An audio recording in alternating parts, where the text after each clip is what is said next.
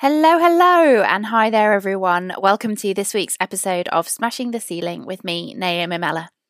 On this podcast, we love to showcase the lives of women who have achieved amazing things in their careers, those who've got a really cool or unusual job, and some who have just had a really interesting life.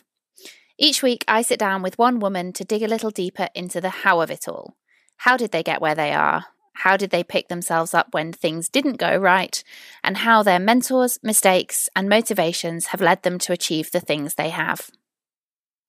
So I don't know about you, but I love coffee. We've got a coffee machine in the kitchen, and the smell of it brewing just makes me so happy in the morning. The taste and the experience of having a good cup of coffee in the sunshine is a joy to a lot of people. And with this, coffee carries so many social connotations. A chance to catch up with friends, or the opportunity to pitch an idea to a colleague, or the chance to meet up with a potential new boss. Since the early days of Starbucks in Seattle in the 90s, coffee is now centrally entrenched in our culture and part of the fabric of our everyday lives. It is also big business, and thousands of baristas daily churn out millions of cups of coffee in London alone. Amongst those baristas was Frida Yuan, whose love of coffee has taken her from her home in Taiwan via Melbourne to here in London, where she is now head of coffee at Origin Coffee Roasters, responsible for the sourcing and procurement of specialty coffee and quality control of their roasted coffee. What a job! Frida is not just insightful about coffee, though. She discusses, as you'll hear, about relationships at work, how communication affects every aspect of your growth, and how sometimes not getting the job that you think you want can open unexpected doors for you. Coffee is like wine, she told me. Coffee from different regions within the same country can taste completely different, and the excitement that comes from tasting those contrasting flavours continually excites her. Before we start, I should give a trigger warning that this interview contains conversations regarding bulimia and depression. There's some links to charities in this area on the show page for anyone that needs. So do you want to just tell me about life growing up in Taiwan? Like, what did you think you wanted to be when you grew up, when you were little? I didn't really know. So I wasn't a really good student, so I didn't really care about my study. I sort of just, I did okay degrees. In my university, I studied English because that was the easiest for me. I guess I was smart in a way, like I still, go through unis. But I didn't know what I want to do. And I know I can't sit in somewhere for long. And so I did a lot of activities at school. I played volleyball. I joined the school teams. And I started to work in hospitality, like restaurants. And I realized that, I actually quite enjoy hospitality because it's a fast-paced industry.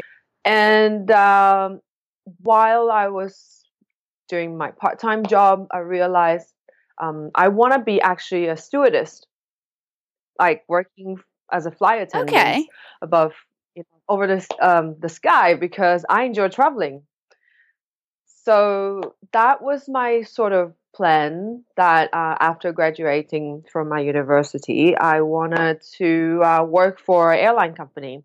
So I did a lot of interviews, but it was super hard. This was in Taiwan, was it? This was in Taiwan, yeah. So I did a few interviews. However, it's very interesting. So in Taiwan, we are a very figured culture. So we care about outlook, we care about appearance. And I guess for me, I am not a very typical, my look is not a typical Taiwanese lady. Okay. Woman. In what way? So in a way, I don't know, I'm just not sweet enough. And in a way, I'm probably not considerable enough for my appearance, because if I don't smile, if I don't laugh, I look angry.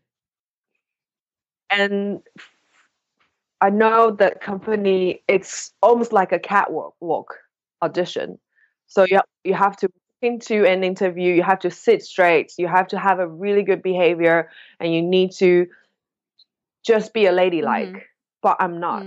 Me neither. God, I'd be so bad at that. Yeah. No, yes. So for me, like I never get any roles. Eventually, I didn't get hired by any other airline companies, which I think was a blessing because I now think about it. Even though I can travel around the world, but I still think I won't use that much of my brain because my brain runs really quickly most of the time. So I would love to use it, to utilize it at work, but being a waitress almost, or maybe serving people a closed environment and doing repetitive jobs, it's not what I'm looking for. Eventually, I realized that. Cool. So you started off out in hospitality, and where did things go from there for you? Yeah, so I was pretty lucky. So I was a manager straight away in a restaurant that's owned by a Canadian, but he lives in Taiwan. So I actually learned a lot about running a business because he was a businessman, and about business culture, business structure, and promotion. So I was basically running the entire shop along with the Canadian owner. And that sort of gave me an idea of, okay, so this is how things could work, and this is how things probably should work as well, but not necessarily mean I'm looking into certain, theories or whatsoever. But he actually gave me a big idea about, okay, so I can actually be open about how I feel, because that's something Chinese culture or Taiwanese culture. We sometimes, when I try to say something, we won't tell you directly. Okay. And yeah, so we will actually trying to give you a hinge of this, a hinge of that, but we won't tell you what we really think about you. So it was really frustrating for me living in Taiwan sometimes because of the culture, because of the mentality. Because my personality is, I will tell you straight away about how I think. I can give you an example. For example, whenever I go home for Chinese New Year, it is, oh, you've been eating well, which is implicating to, oh, you've gained a little bit weight. Okay, yeah, I see what you mean. But it must have been good to have a different perspective from having a Canadian mentor, I suppose. Yeah, because it was really helpful to let me know, actually it is okay to tell the truth. If we don't enjoy working together, what can we do to fix it? And instead of we are like gaining more different, how do you say it, like if I have something, you're growing apart almost. Yeah, like eventually it doesn't work. And then for my understanding, after working with my boss, his name is Greg, working together is almost like a marriage. Like work relationship is also a marriage. We need to talk about it. And that sort of made me learn so much about communication. And that doesn't necessarily mean I'm really good at communication. Until now, I realized that I need to communicate how I feel to people, and then they need to understand why. And I also need to listen so we can find a common ground. Those skills are also important in the workplace, aren't they? Whatever your job is and whatever you do, the listening and communication there's so many people that hear what they want to hear, and they don't really listen to other people. And I think that's true for your job and my job and anyone else's job in whatever you do, that listening to other people is just such a key skill, isn't it? Yeah, that is for sure. And I think listening also now for me plays a bigger part. I try to also understand and have more compassion about other people, so we can be more calibrated and more on board with things together. So how long did you stay with Greg for, and when did you make the move? Because you made the move obviously from Taiwan over to the UK. How did that come about, and what happened next in your career? So after that restaurant manager job, I actually moved to Melbourne. Oh, cool. Oh my God, I love Melbourne. A year and a half. Yeah. Oh my gosh, if you like coffee, Melbourne is the place to go. Yeah, that's sort of where I started to drink coffee. Okay. And then I was working in a cafe. And then I worked for a cafe, but I never work in coffee directly, like making coffee. Yeah, so basically I was just a wait staff. I was the front of house. And I I really enjoyed the brunch culture in Melbourne, especially. So it's almost like my routine every weekend. I visited a different new cafe with my friends, and it's almost like brunch or a cafe place is like our living room. So you go there and you enjoy each other, you enjoy the food, enjoy the coffee and the conversation. And I really, really like that. And it's sort of similar to the restaurant I was managing before, the vibe I was creating. So I went back to Taiwan after a year and a half, and I learned so much about coffee in Melbourne, but not I didn't make coffee. So I become a snob when I go home. When I went home to Taiwan and I was trying to teach my barista, which was horrible. I mean, I was horrible. I was trying to teach my barista how to make a 3/4 flat white because by that time, flat white was only invented in In Melbourne. Melbourne, yeah. And yeah, Taiwan didn't have it. And Mm. then so I had to tell them how do I like my coffee. And yeah, that was where I started to realize, okay, I actually quite enjoy coffee, and then I would love to bring this brunch culture back to Taiwan.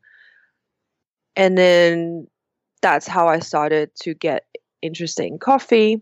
I was working in office actually. Um, was working for a manufacturer that produced down jacket for Europe clients, and I have to fly to China to oversee the production. I was doing compliance, social compliance, and I realized life wasn't just so exciting. And then I decided I wanted to learn coffee. I want to learn about coffee. I want to leave Taiwan.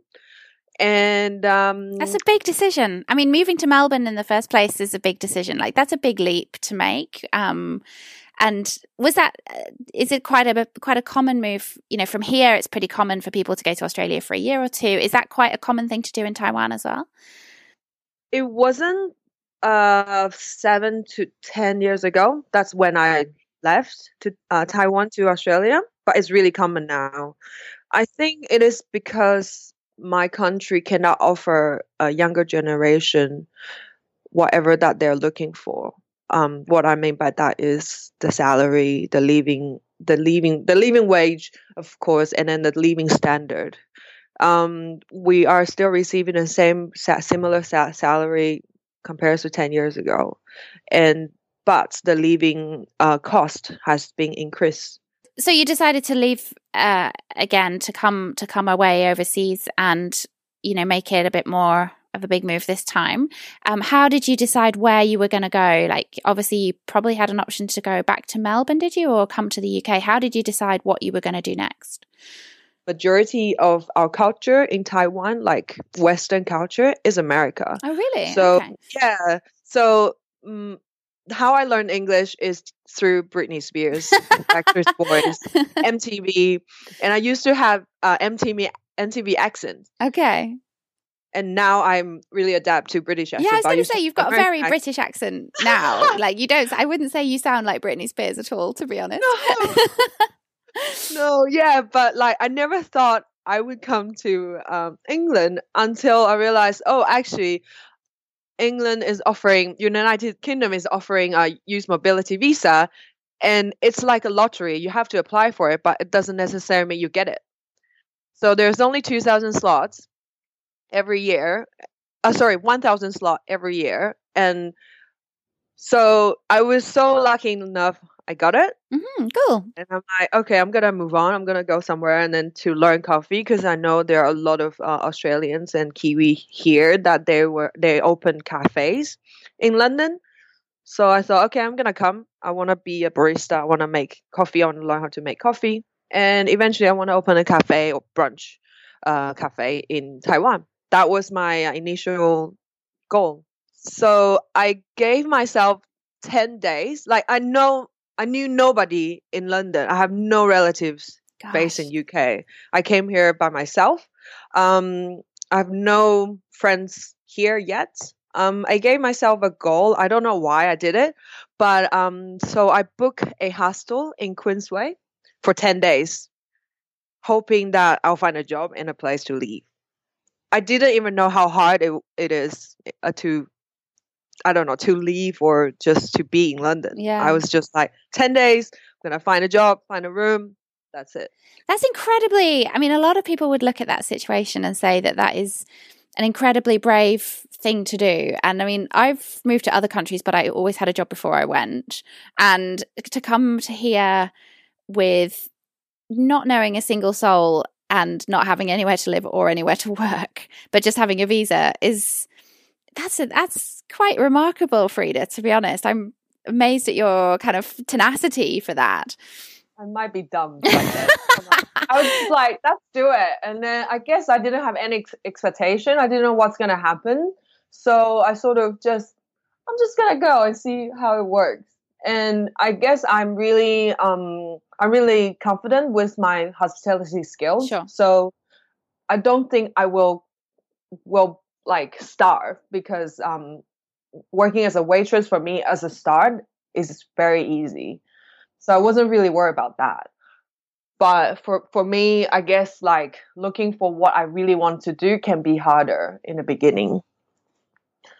Yeah. So luckily, I literally found a job and then found a room or flat like the same day together at one cafe, because the staff was who were working there, they were looking for flatmates. Oh, cool. Okay. Yeah.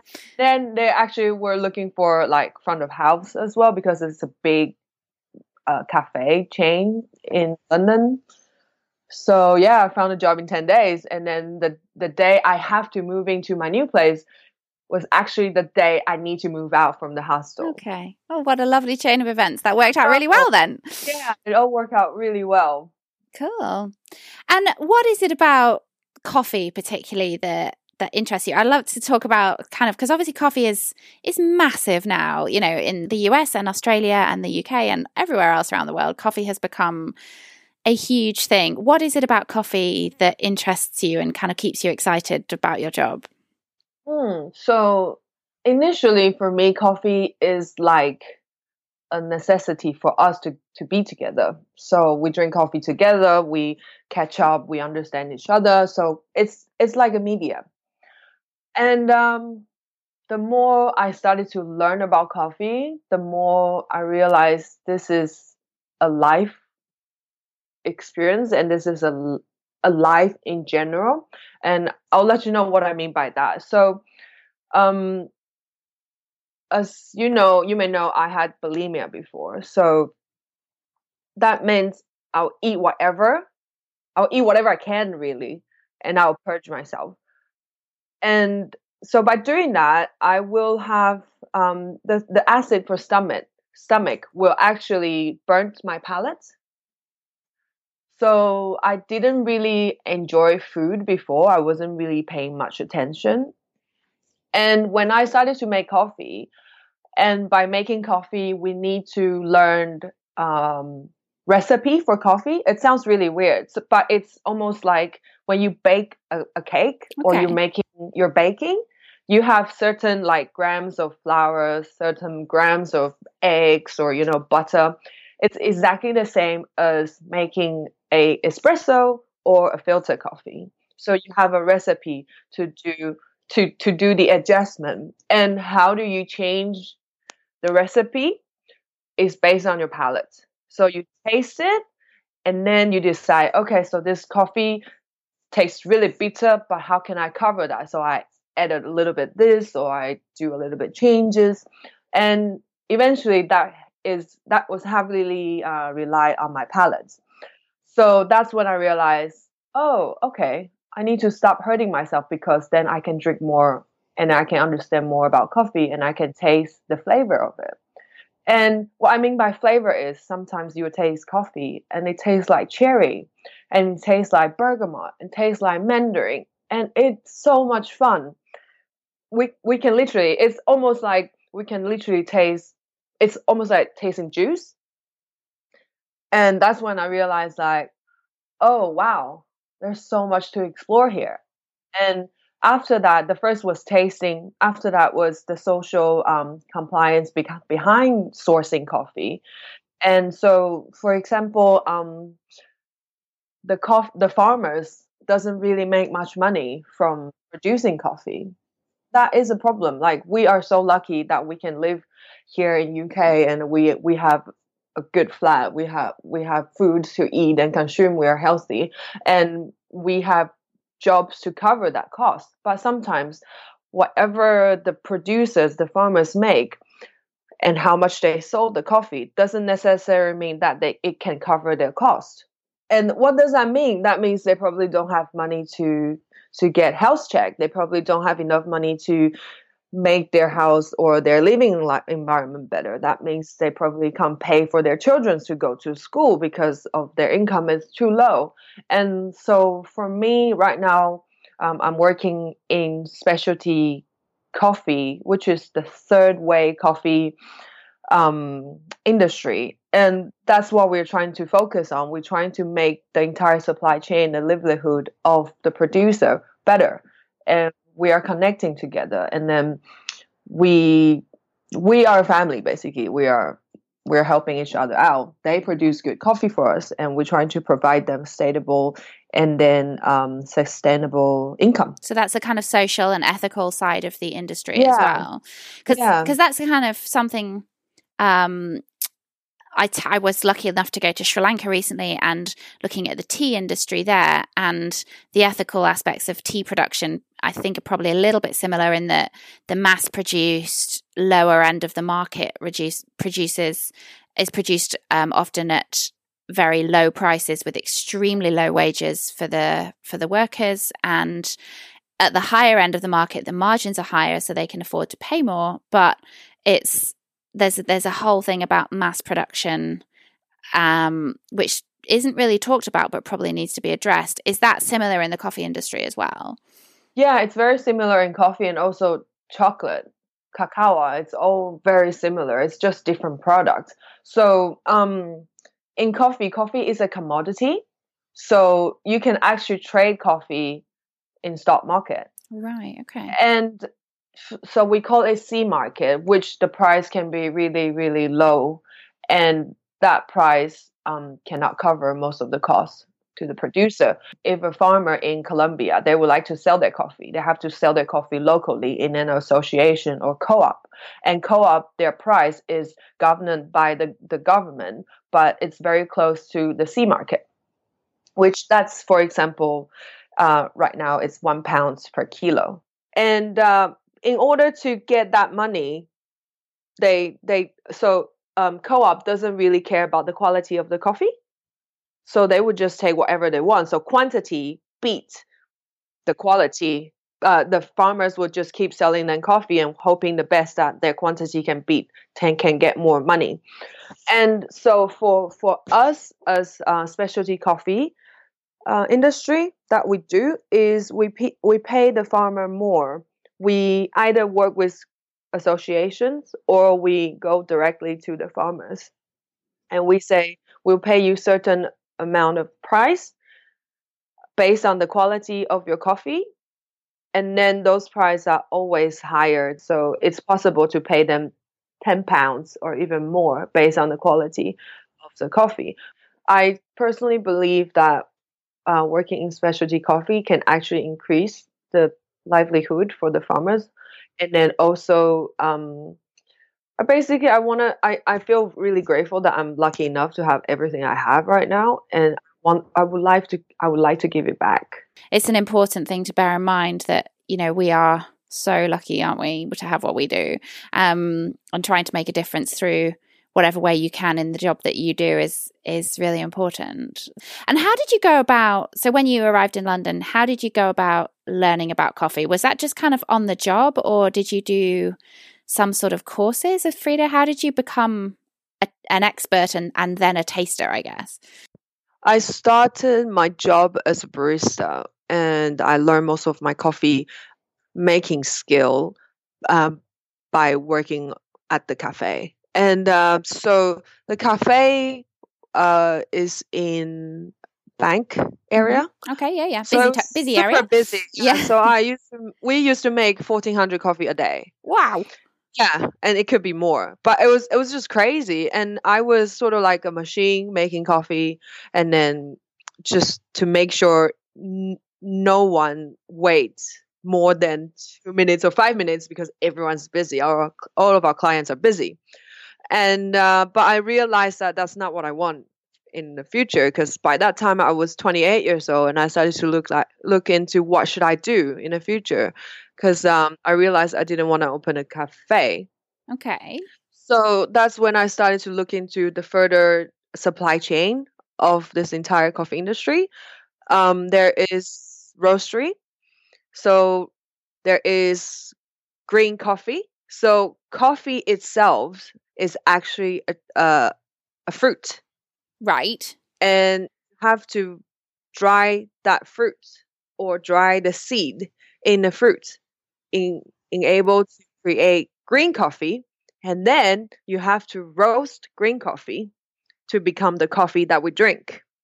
So there is roastery that roasts green coffee, and there is green coffee. For example, it's like exporters or importers to source coffee and then sell green coffee to the roasters. Okay. So this is like a little bit further up the supply chain, I guess. Yes, so it is further up. So I started to look into where can I go. And so I sort of volunteered a little bit in the roastery in Oslo. Oh, wow. Okay. And yeah, so I started to try to make connection, basically, try to understand what's going on in other parts of the supply chain. And so I spoke to my friend, they're based in Oslo, say, hey, can I just volunteer to work for you for a week? And they say, yeah, that's fine. So I was there for a week. I was packing coffee all day, basically. Gosh. Yeah, was it was pretty awesome, I would say, because it took me 2 days or 3 days, and I realized, okay, I don't want to do it. So I didn't have to waste my time, get a job, and then to work in there for a while and understanding, oh, I actually don't want to do this. So I think volunteer is a really good way to get involved first. And then I volunteer for another green coffee importers based in London. And I actually quite enjoyed it because I realized I have the access to actually taste a lot of different coffees. And that's when I get really excited about, because I enjoy flavors on in my mouth, and I enjoy exploring different just textures and all of this, attributes. And so I realized, okay, so green coffee is what I would like to do. And I started to explore more. So I did Q grader certification. It is a certification very similar to sommelier in wine. So it is more like Q grader has the ability to score and grade coffee. So for coffee, it is from 0 to 100. And if you're talking about specialty coffee, it is from 80 to 100. Okay, so that's quite similar to wines where they talk about like 90 to 100 or 80 to 100, isn't it? Yeah, it's very similar. And so I'm able to give scores to coffee, and sometimes the price of the coffee will determine it by the scores. Okay. Oh, cool. And so that's then translated into you starting to compete worldwide in coffee tasting, which is something I'm really interested in about when you go to competitions. One thing I was going to ask you about was, how are you judged? Like, who decides who's won, and how do you kind of win in inverted commas? Because who decides, like, what are you competing for, or what's the competition about? Yeah. So the competition I competed is called cup tasting. And cup tasting competition is a competition that we taste coffee. There are also other competition like making coffee, barista, presentation, making filters, but mine is fully based on tasting coffee. On the table, you get 8 sets of coffee, and each set has 3 cups on in one area. And 3 cups, 2 are identifying, the other one is different. So us as competitors needs to pick the odd one out Oh, okay, right. from that set. Yeah. Okay. And so 8 sets, you need to finish this competition under 8 minutes. Oh, blimey. Okay. So you get a minute per set of cups. Yeah, so if it's based on accuracy first, then speed. Okay. So for example, if I got 7 correct and you got eight correct, you win. Doesn't matter what our time is. Okay. But it has to be under 8 minutes. But if you got 7, I got 7, and I am faster than you, I finish in 3 minutes and you finish in 4 minutes, I win. Okay. Oh, right. Okay. And these are different coffees from all over the world, are they, presumably? Yeah. The coffees are from all over the world, but sometimes one set can be really similar. So for example, it can be same region, but different farmers. So maybe this farm over here and his neighbor farmer, but it's different, different area. So it's like incredibly subtle differences between the three of them. Yeah. Wow. Or the tree from over here, like right in front of you, or another tree that is 300 meters away from you. God. Like it can be that similar. Crikey. So it is really fine tuning your palate. But I have learned that this is also very, very intuitive competition. Yeah, okay. So as in, if you think it's that one, it's probably that one. Like you got to listen to your own body. Yeah. Sometimes if you overanalyze too much, yeah, you mess it up. Yeah, going with your gut instinct is often correct, isn't it? So you mentioned Colombia and El Salvador previously. Where else have you traveled with your kind of coffee career, and what is your favorite place to drink coffee from? I've been to Panama, to Costa Rica. What else? I've been to Brazil, Rwanda as well. Oh, wow. And soon I'll be going to Kenya, Ethiopia, Honduras, and so many more. And where would be your favorite? Like, where does your favorite coffee come from, or do you have a lot of favorites? For me, I think Colombia is a really good country, not just to travel, because it's actually also my favorite country to visit. But also their coffee is really diverse. In different regions, they can create a lot of different coffees that taste like sometimes Kenyan coffee or any other different regions. So I really, really, really like Colombian coffee, and it can be really settled. In the beginning, when I first joined the coffee world, I really enjoy Ethiopian coffee because it's really floral, and it's really, really you can say funky in a way. It's beautiful. But the more I work in coffee, the more I realize I prefer settled flavor. So I think now Colombian coffee suits me the best. And so tell me what's next for your career, Frida. So what are you going to be doing? Like, what are your kind of goals and hopes and aims for your career in coffee, and what are you up to next? My next goal right now, I normally don't plan too far away because I don't know what's going to happen.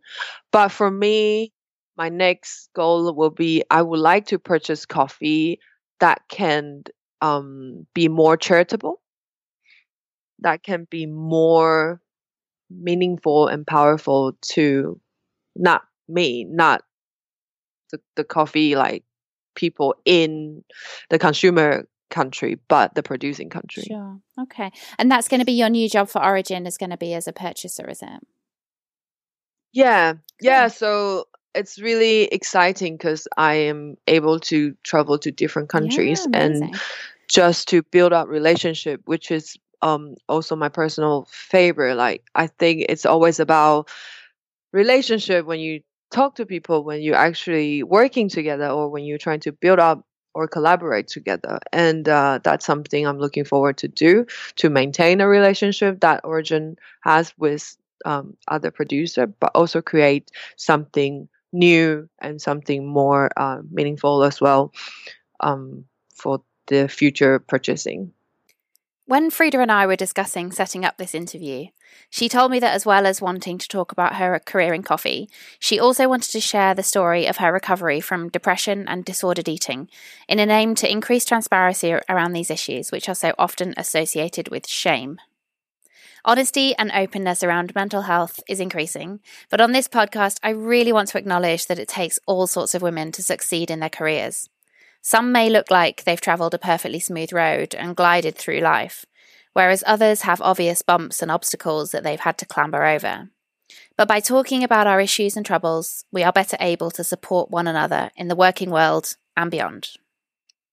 When I was in Australia, I wasn't really happy. I didn't really enjoy my life, and I didn't know what went wrong. I was really closed off. And then I started to eat a lot. I started to also purge a lot. So I went home, still wasn't really happy. One day I received an email. I think it was an email about yoga. And sometimes when the newsletter coming in, it will tell you something outside of yoga. So they recommend this book. So this Hawaiian meditation. How they do is they will say, I love you, I'm sorry, please forgive me, and thank you. So I started to read in that book, not knowing my condition was, but I was just like, okay, wondering about it. And it is a book about not to have any preconception about anything. And sometimes we get nervous. Sometimes we're worried about life. Sometimes we're worried about a lot of tiny things at work. What the book teach is try not to have any further thoughts. But what you can say is, I love you. I'm sorry. Please forgive me and thank you. That help us to get through and help us to remove all of the anxieties so we can be calmer. And through that, I started to understand how I can slowly adjust my mood and adjust my expectation to so many things. And through that, I started to read some other books and I realized, oh, I actually had depression and I actually had bulimia. So I wasn't aware of it until I started to read that book. I started to confront myself. And that was the hardest thing to do. I realized, oh shit, I had depression. Oh shit, this bulimia is actually really, really tough because I could literally binge so much that I go to toilet after binging. So eventually I realized how sick that was, the mentality that was. So I started to look into my thoughts. Like I was trapped by so many past experience before. I suddenly realized the reason I had bulimia was because of my culture, and or was because I was really tall and chubby when I was in high school, and my Chinese name, Rong, is similar to dinosaur or dragon in the other Chinese character. So my classmate would laugh at me sometimes, when, in high school, people don't know much about bullying and how much that affects our future. They would call me dinosaur, and because I was tall and chubby. So damaging, isn't it? Yeah. I didn't realize it until I started to all look into this. And that was the reason I had bulimia, because I care about my image. I was fat before. And that was something that was so twisted. I realized I shouldn't really hurt myself that much anymore.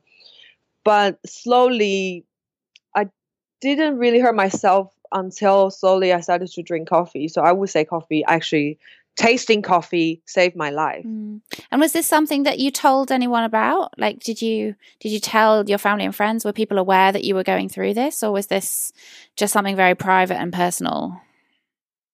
It was in the beginning very private and personal. But that time I didn't know actually how to communicate. It's also because the Chinese culture is you shouldn't tell anyone about your failure, or you should cover it. because that's a problem. That's your problem. And so I actually talked to my close friend about it, and she was fine and supportive. And when trying to tell my mom, when I realized I had this, and I tried to be really accepting about the condition, I tried to be more open about it, she said, "Oh no, you're just fine. It's okay. It'll be fine. Like you're not don't you think too much. Don't worry." Like it's that it was hard. And then in Taiwan also, if you they it's a concept, if you go to see shrink, oh, there's something wrong with you. Yeah. You're crazy. Yeah. You know? And so, which is such a contrast to America, where going to therapy is just so widely accepted. You know, it's almost the opposite extreme, isn't it? You know? Yeah. Yeah. So the healthcare doesn't really actually support this type of mental issue just yet. So they do support giving medicine, but not like face-to-face consulting. Okay. So things like CBT and therapy would not be kind of big over there for helping people with depression. Yeah. Okay. Yeah. So I went to see a doctor and in a clinic that's supported by our health insurance, and they gave me a pill. They gave me pills to take to calm myself. I forgot what that was, but after taking one pill, I realized my mind is running so slow and I feel so dumb in a way that I can't process my work. I can't work properly. So then I stopped doing that. So for me to get recover was almost learning from books and just to trying to understand why am I behaving this way? Why am I thinking this way? And trying to sort out my thoughts and realize my thoughts are not me, and how people think about me doesn't define me. This is not other people's life. This is my life. And I am bigger than this. And so for me, starting to understand this, starting to taste coffee, starting to push myself to boundaries, starting to compete, and all these experiences make me understand more about life. It's almost funny that I attend the competition and I won the competition and I keep going in the competition, because the competition I'm attending is actually really, really stressful. It's really manipulative in my mind, because I want to do well. I'm scared. I'm scared of other people trying to beat me. They can win. Like I wanted to win, all this ego thing, all this, little dramas in my head. And it's almost like I recovered from depression, but I walk myself into another crazy environment that can trigger my depression again. How did you learn to manage that pressure? Because the pressure of competition is, whatever you're competing in, is well known to do crazy things to you mentally. And actually, anybody, whoever you are, like if you're competing in something, the internal monologue or internal battle of competition can be really strong. So how did you manage to harness that and calm your mind, I suppose, to allow yourself to be successful in those situations? Yeah, so in the end, I managed to understand that I am me, and then it is okay to have these thoughts. It's okay to panic because it's only normal. And I also try to remember who I am. So that means I'm actually zero and I'm empty. I'm not controlled by anything. I know it's crazy outside, but I know who I am, and I know it's not gonna define me. And I just have to keep going. I have to go one step ahead, like every time. So I learned this a lot from running, actually. We just have to keep going. I just have to keep running a step ahead, and I'll hit the destination. But I need to focus on the now that matters, but not the future, but not the destination, but the now. And that helped me to get through many of the occasion that when I feel really stressed. And I just have to tell myself it's going to be okay. No matter what, it doesn't really matter, because it's going to be okay. And that's sort of like the voice just keep me going. And I guess if you've only got 8 minutes to taste 24 coffees, you have to have a clear mind to allow yourself to make those decisions very quickly. And, you know, you need to calm your mind, calm your thoughts, just be present in the moment and say, right, I'm ready. I'm going. Okay. Oh, 1, 2, 3, go. And, you know, then you focus on nothing else other than the coffee that you're tasting, the competition that you're in, and the decisions that you're making. And that's probably in a way, I mean, I'm kind of probably putting words in your mouth here, but I imagine that to be quite freeing for you because you're focused on nothing else.